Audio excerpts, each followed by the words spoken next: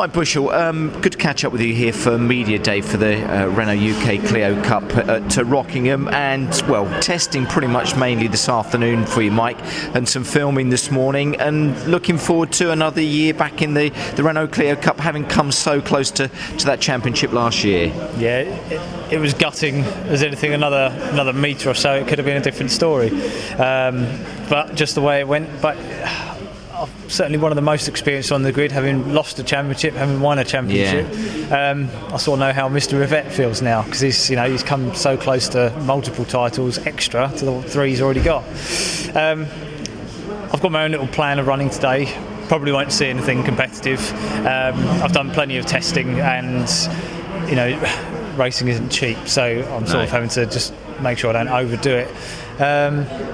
So just practice some starts today. That was my Achilles heel last year. Yeah. Where Mr. Walton Hills, seem to have that edge. So that's what you'll work on. Well, that's a great way of looking at it, isn't it? I mean, testing-wise, have you been able to get out in the car at all? Considering, as you say, budgets and things like that, these test days and getting out onto a circuit is not cheap, is it? Yeah, I've done 2 days at Brands, 2 days at Donington in the last month. So far, so good, very quick. The new tyres, Michelin's, changed from Dunlop last year. Yeah. Some circuits, second the lap difference. Yeah, massive improvement. The car feels more like the old Generation 3 car, where obviously I started doing Clios in, and the whole package just comes alive, really. Much more durable.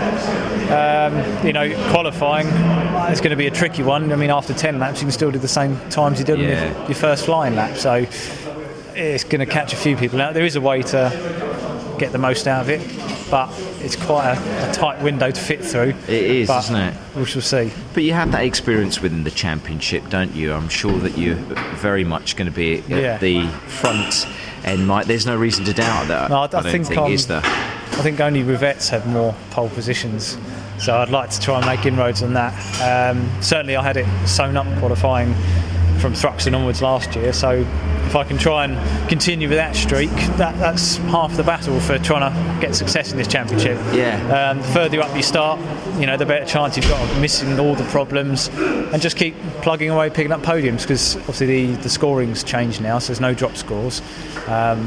Which I'd love for that to happen last year, because then it could have been a different story. Made the difference, yeah. It's never easy though.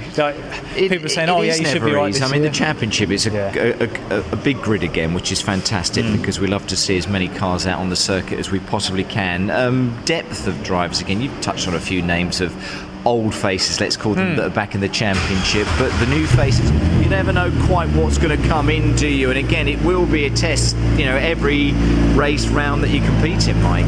I'd say last year I quickly figured out who was what things, and there's only a handful of drivers at the front which were regular.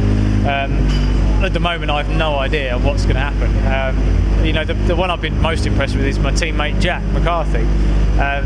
When last test we did at Brands, I come in feeling quite buoyed, I'd done a good time, and he was quicker. I was like, no, I've got to go back and think what I'm doing here. So I think there's always room to improve, and I think I've got someone who's going to help me move forward. Need that, don't you? It's great that you feel you've got a teammate who can push you and keep pushing you, because you know that you can't be complacent. That's definitely nothing that you can do, because you'll end up nowhere, basically, won't you? So I'm fully focused. An obsessive and focused sort of personality with it, and it's nice to have that extra pressure from within the team as well. Just to help find even just those extra hundredths as opposed to tenths. So yeah, very much so. The Renault UK Clio Cup, again, as you would know, Mike, it is going back to money, and I hate to do that. It's an affordable championship for you to be involved in, within a great package when we think of the TOCA package and what you and your sponsors and everyone else can get through that type of coverage. Oh yeah, I mean, last year for them, even though I didn't win the championship, to see me start on the front row, logos on the telly, and then in the barrier taking a bell. Has that helped? Oh, massively, yeah. For 2017, Mike. So I'm starting the car with a livery this year. Last media day was, the car was very plain. I didn't even know if I was going to make it through the whole year. So